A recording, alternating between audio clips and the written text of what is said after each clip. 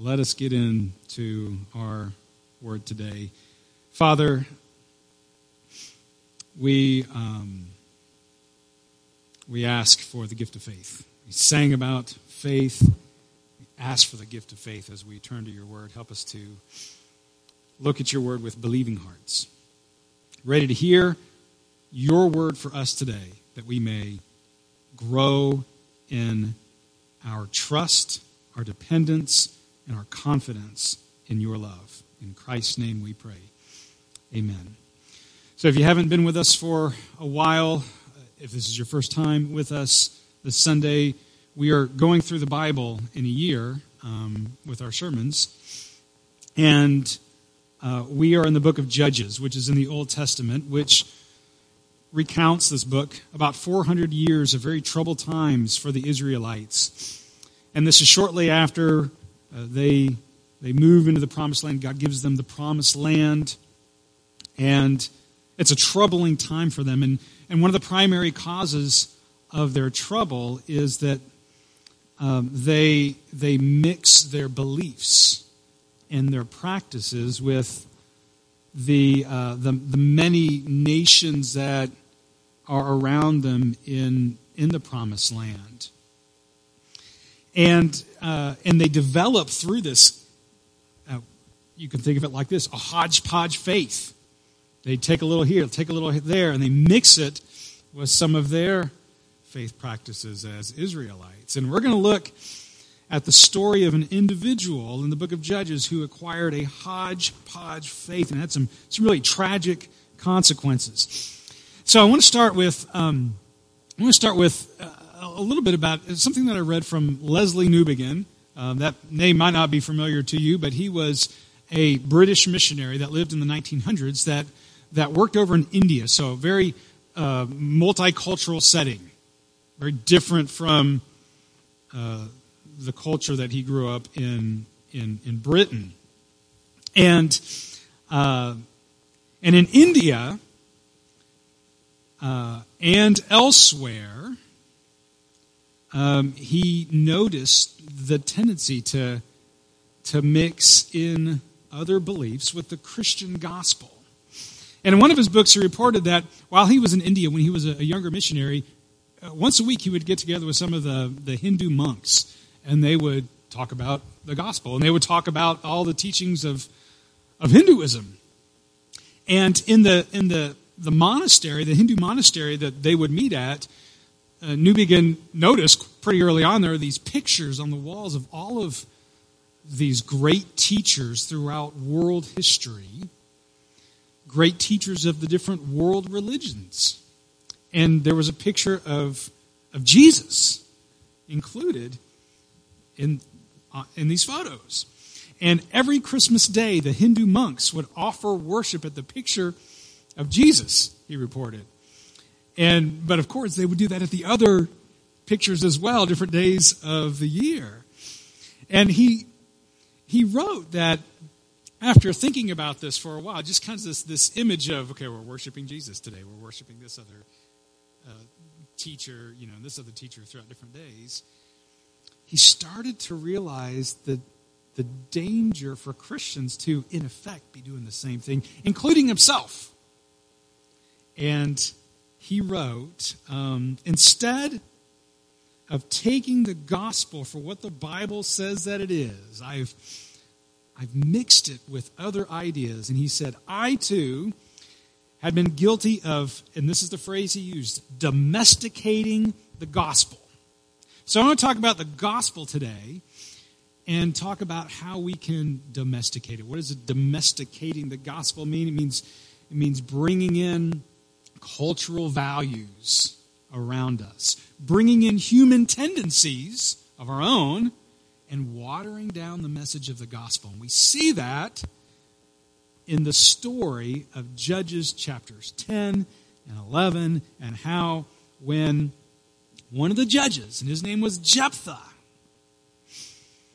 even though Jesus of Nazareth had not been born yet, this gospel, this good news of God to the Israelites, he watered down that good news of God.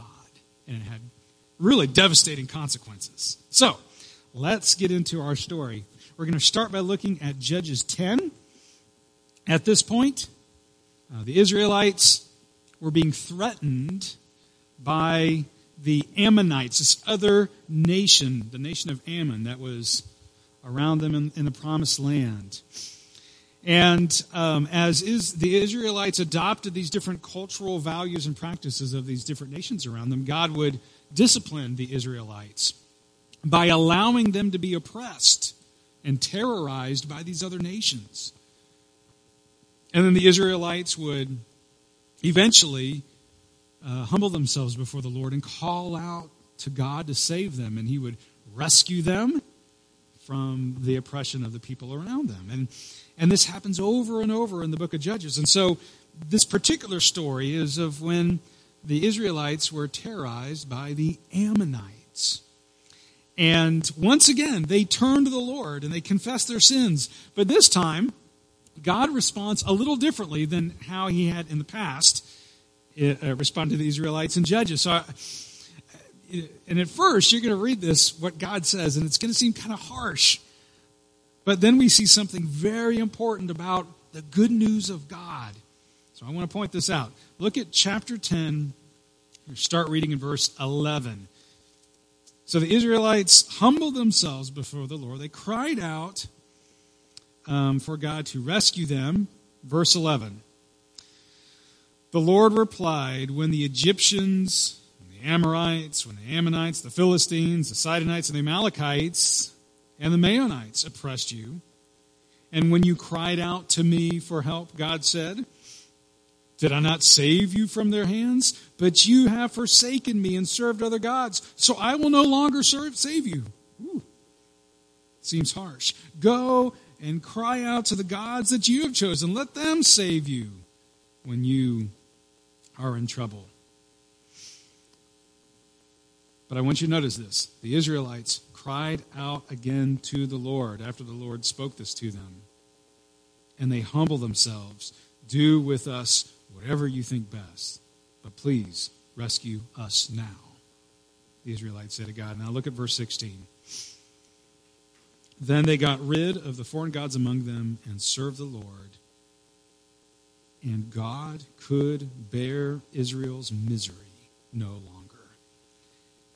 And just think of the love of God that verse 16 shows. Even after one failing after another of turning to God and then turning away from God, over and over again, when they turn to God with sincere hearts, He is filled with compassion. And what God does is He sends them another judge, and his name is Jephthah. And let's pick up in chapter 11. I'm going to start reading with verse 1. Jephthah the Gileadite was a mighty warrior. His father was Gilead, his mother was a prostitute, and Gilead's wife also bore him sons. And when they were grown up, they drove Jephthah away. You are not going to get any inheritance in our family, they said, because you are the son of another woman. So Jephthah fled from his brothers and settled in the land of Tob, where a gang of scoundrels gathered around him and followed him. And early on in chapter 11, we're given this picture of the religious upbringing of Jephthah. And it's not a very pretty picture, is it? One, his father was unfaithful to his wife by sleeping with a prostitute, and that prostitute was Jephthah's mother. Two, his brothers weren't winning any nice guy of the year awards, right? They drive Jephthah away. They say, you have no place in our family. Get out of here. And Jephthah fled from his brothers like maybe he was in danger. Three, part of this kind of ugly picture of Jephthah's upbringing. Where was his dad in all of this? I mean, you would think his dad, what he needed was his dad to be able to come alongside him and say, son, your brothers don't know what they're talking about. Come home. Come with me. Everything's going to be okay. Dad wasn't doing that. And so Jephthah wasn't in this faith-forming family. He's away. And so the fourth part of this kind of ugly picture is the company that comes alongside Jephthah while he's kind of run off. It's a group of scoundrels, the Bible says. The same word used of the scoundrels, the same word is used a few chapters earlier to describe men who go on this murderous rampage. So that's kind of the flavor of the word scoundrels. Just really some bad dudes that Jephthah is with. Now let's look at verse 4. Sometime later, when the Ammonites were fighting against Israel, remember, Israelites were being terrorized by the Ammonites, the elders of Gilead went to get Jephthah from the land of Tob. Come, they said, be our commander so that we can fight against the Ammonites. Now you can imagine, in Jephthah's world, surrounded by the scoundrels, he had to learn pretty quickly how to fend for himself, how to fight, how to win, how to depend on himself to survive. So Jephthah, this man that had been driven away, now has proven himself as a mighty warrior. And the elders, the Israelites, come to Jephthah, come and help us. Look at verse 7. Jephthah said to them, oh, yeah, now you come to me. Jephthah said, didn't you hate me and drive me from my father's house? Why do you come to get me now when you're in trouble?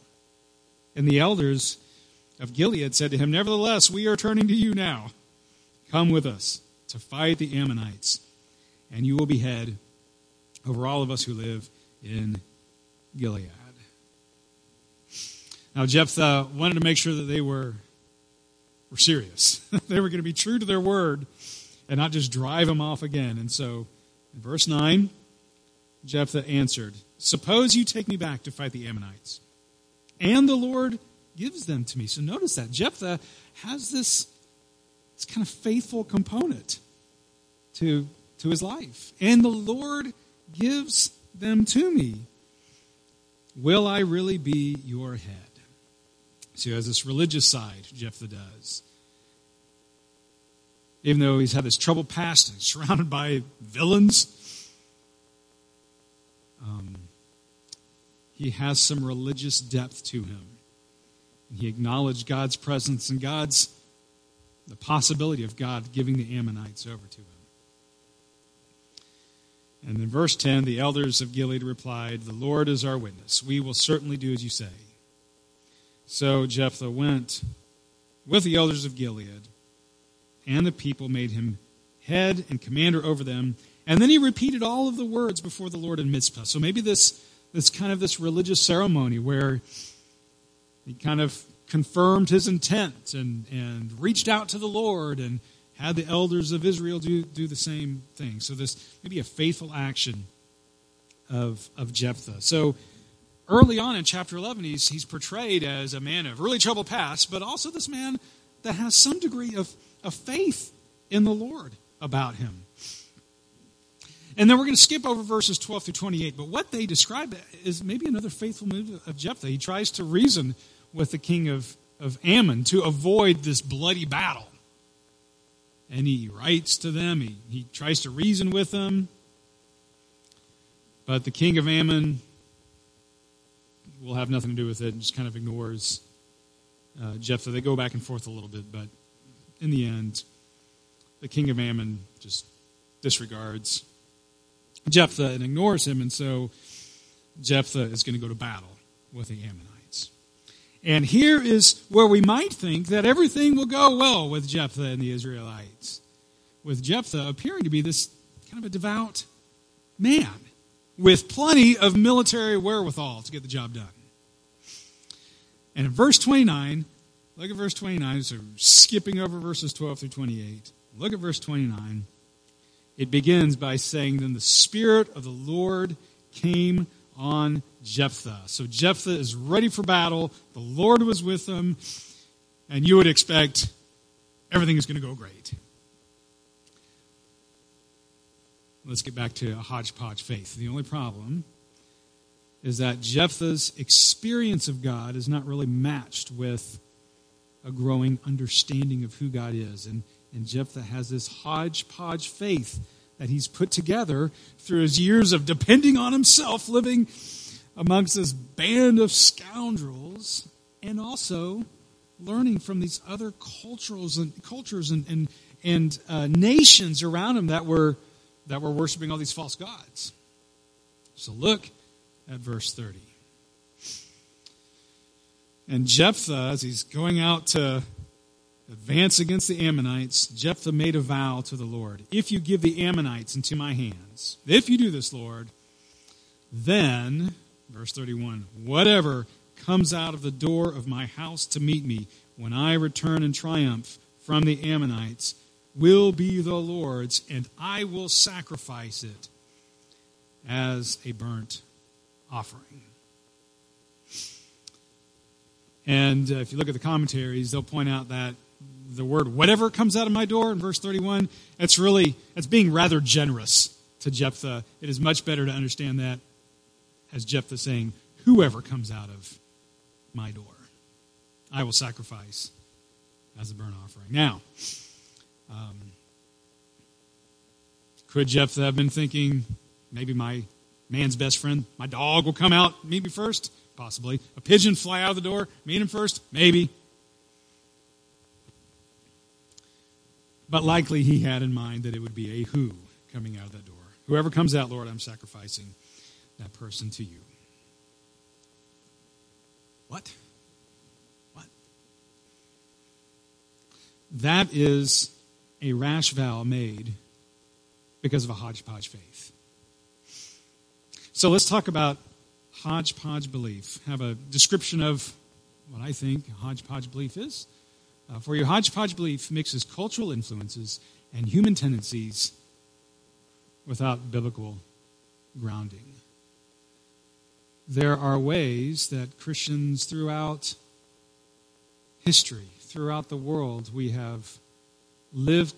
asked the question, how do we live out our faith in our culture? And Christians have strived to do that in biblical ways.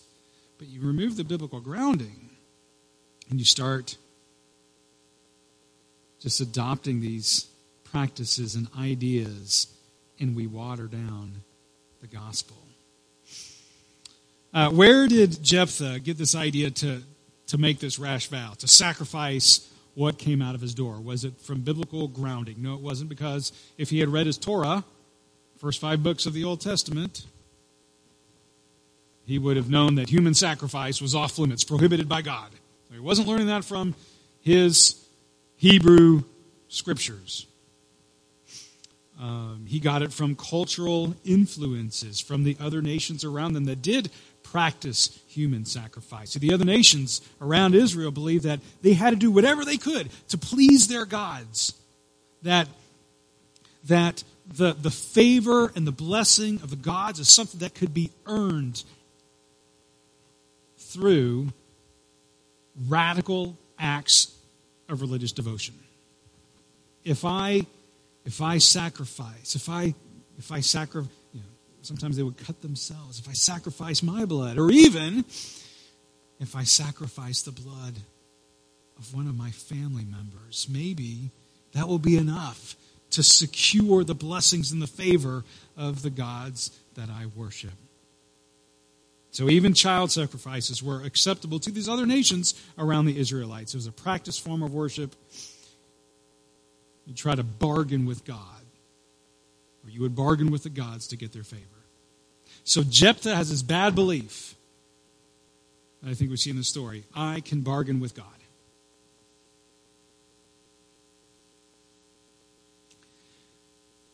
And when you see that, I don't know how you react. I don't know if you're like, yeah, whoa, he was crazy. Or, wait, can't we bargain with God? Because people do it all the time. People try to make deals with God. You've heard it. If you give me this job, God, I promise I will start going to church. I will start living a good life. I'll be faithful to you. If you get me in this opportunity, Lord, if you make it happen, however you do it, Lord, if you make this happen, God, I'm yours. Or even, God, if you give me this opportunity, I mean, if you do it, if you make this happen, I have this opportunity, I promise I won't waste it.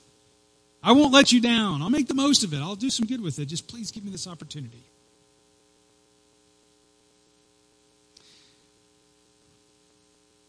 And at times it seems a little harmless, does it not? But there is this human tendency as well that we use to come up with a hodgepodge faith. The human tendency is to see ourselves as the key to securing our own blessings. That's a human tendency. And people think of this in two ways. One is the belief that by my own merit, I can secure the favor of God, or I can be right with God, or I can make God think I'm a pretty good person by my own merit. That's the first part of this human tendency. And the second part, I believe, is this. People can think, I rely on myself to secure my own blessing by knowing what's best, what's good for me. And I know even better than God knows what is good for me, and so I'm going to pursue that. What I think is good in my life. So different ways of having this hodgepodge faith where we can adopt kind of cultural values that may not be biblical. We can rely on ourselves, human tendency.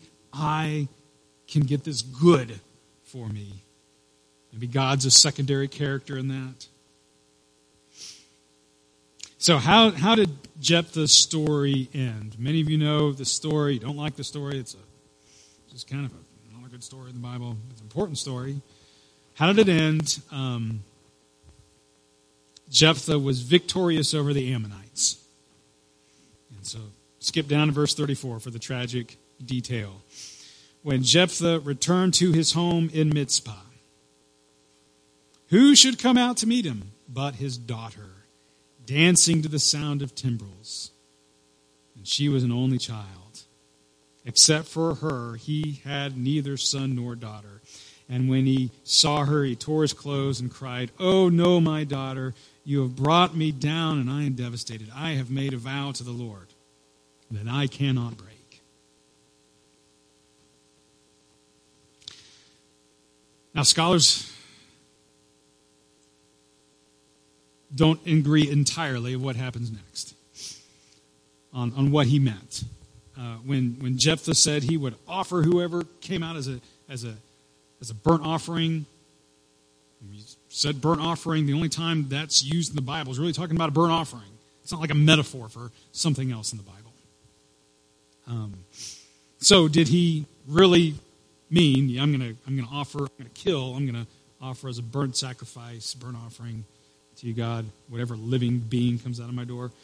Very well could have meant that. Other evidence says that he may have meant that he was going to devote that person to the Lord's service for the rest of that person's life. Kind of like Hannah devoting Samuel, her son, to the Lord. And when Samuel was born, shortly thereafter, he goes and lives with the priest in Shiloh. Shiloh is where the tabernacle, that was a tent, that later became the temple or was replaced by the temple.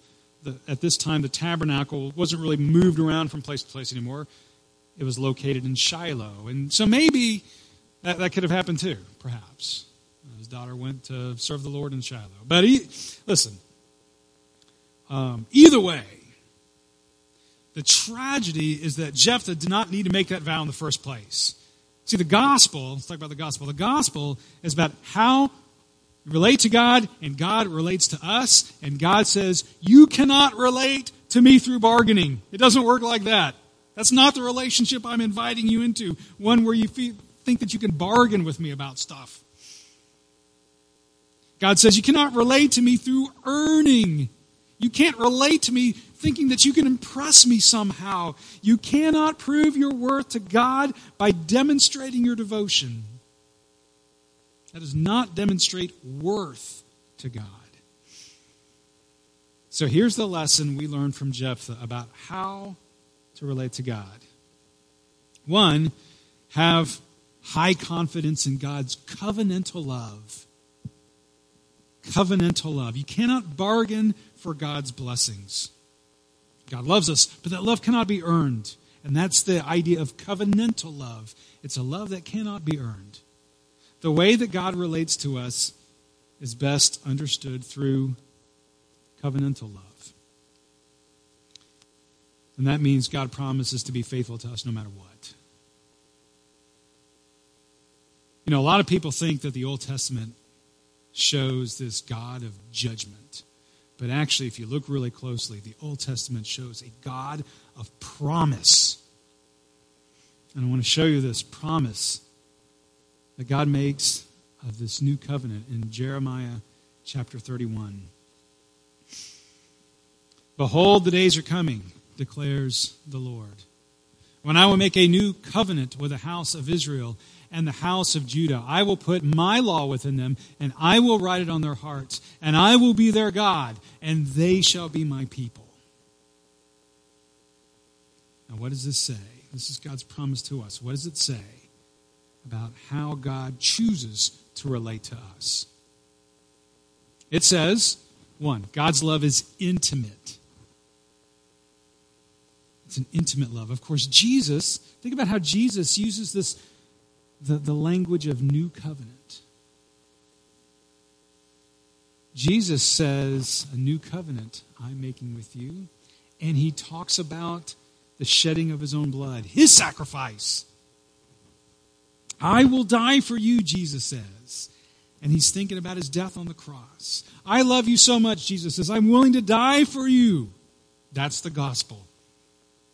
And there's no good action of yours that can make Jesus love you anymore, and there's no bad action of yours that can make Jesus love you any less. That is the gospel of Jesus giving his life for us to secure our life with God and to show us the love of God. And when you receive Christ's gift of his love, when you really receive the gift of Christ's love, when you say, thank you, Lord, for dying for me. Jeremiah 31 says something happens with God's law. He puts it on our hearts. It changes the way, it changes the way we think about God's law or God's commands. I mean, think about how we can treat commands. Sometimes we just flat out ignore them. Like you go to a park and there's a park sign listed are some rules, the park rules or the park commands. Well, who put those rules up there? I don't know, the park squad? Well, who's the park squad? People? Do I need to listen to those people putting the park rules up there? Nah, they're just people, impersonal. I don't listen to that. Don't you see that? God's commands are not like that, are they? God says, when you receive my love, I write my commands on your heart. It changes you from the inside out. It's very personal. It's very intimate. This relationship of love that God is calling us into. My Holy Spirit will whisper my words to your heart. So God's love is intimate, and God's love is assured. You don't have to worry if you're doing enough to earn my love. God's saying, I won't promise my love and then pull it back. You don't need to, and indeed you cannot earn my love or bargain for my love. Why? Because Jeremiah 31, God promises in that. God promises, you are my people, I am your God. You can count on that. My love is assured. Why? God says, because I'm your God. And you are my people.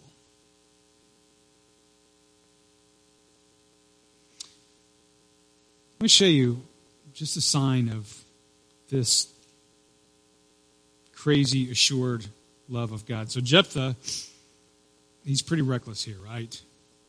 You would think that God would be angry and disappointed in Jephthah. So near the end of the Bible, you look at the book of Hebrews, and chapter 11 of Hebrews, it's often described as the hall of faith, where the writer of Hebrews lists all these names from the Old Testament, just figureheads of faith, Abraham and Moses, King David, and alongside all of these names of faith, the writer of Hebrews says, and Jephthah too.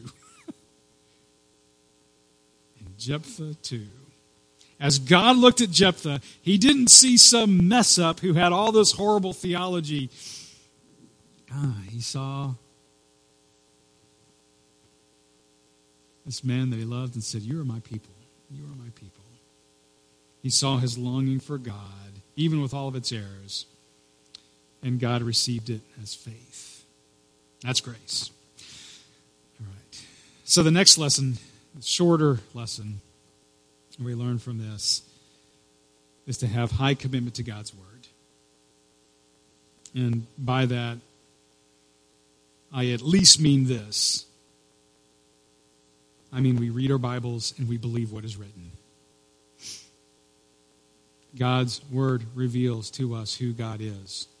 God says, I will write those words on your heart so that they will not be like the playground rules that you so willingly ignore.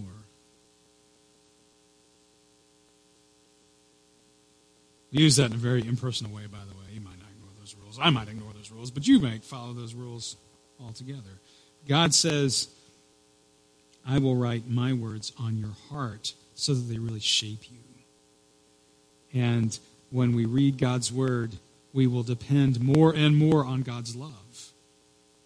When we fail to read God's Word, we will depend more and more on ourselves.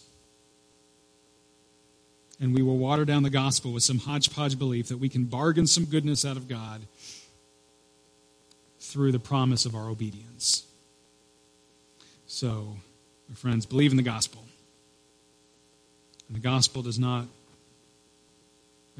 that God does not require sacrifice from us in order to earn His love. The gospel is that God has already made a sacrifice to us to purchase our lives, to demonstrate His love.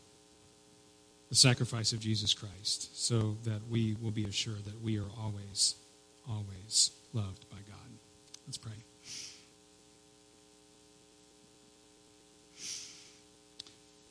Lord, forgive us when we think that we have to do the heavy lifting of our life in securing all of our goodness and blessings.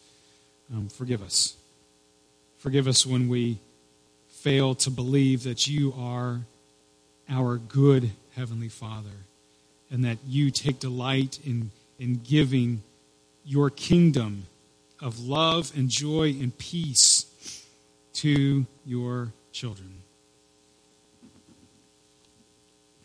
And now we pray that you would lead us in this new life, this new covenant that you offer through Christ your Son. If there's anyone who hasn't received the love of Christ and said yes, Christ, to your love and to your sacrifice, know that you can do that now. You can, with a sincere heart, say, God, I want all of you. And I want to give my life to you and receive your ways and have you write your words on my heart. And you can do that right now, and God will reveal His promises to you, that He will always love you and never leave you. We pray all this in Christ's name. Amen.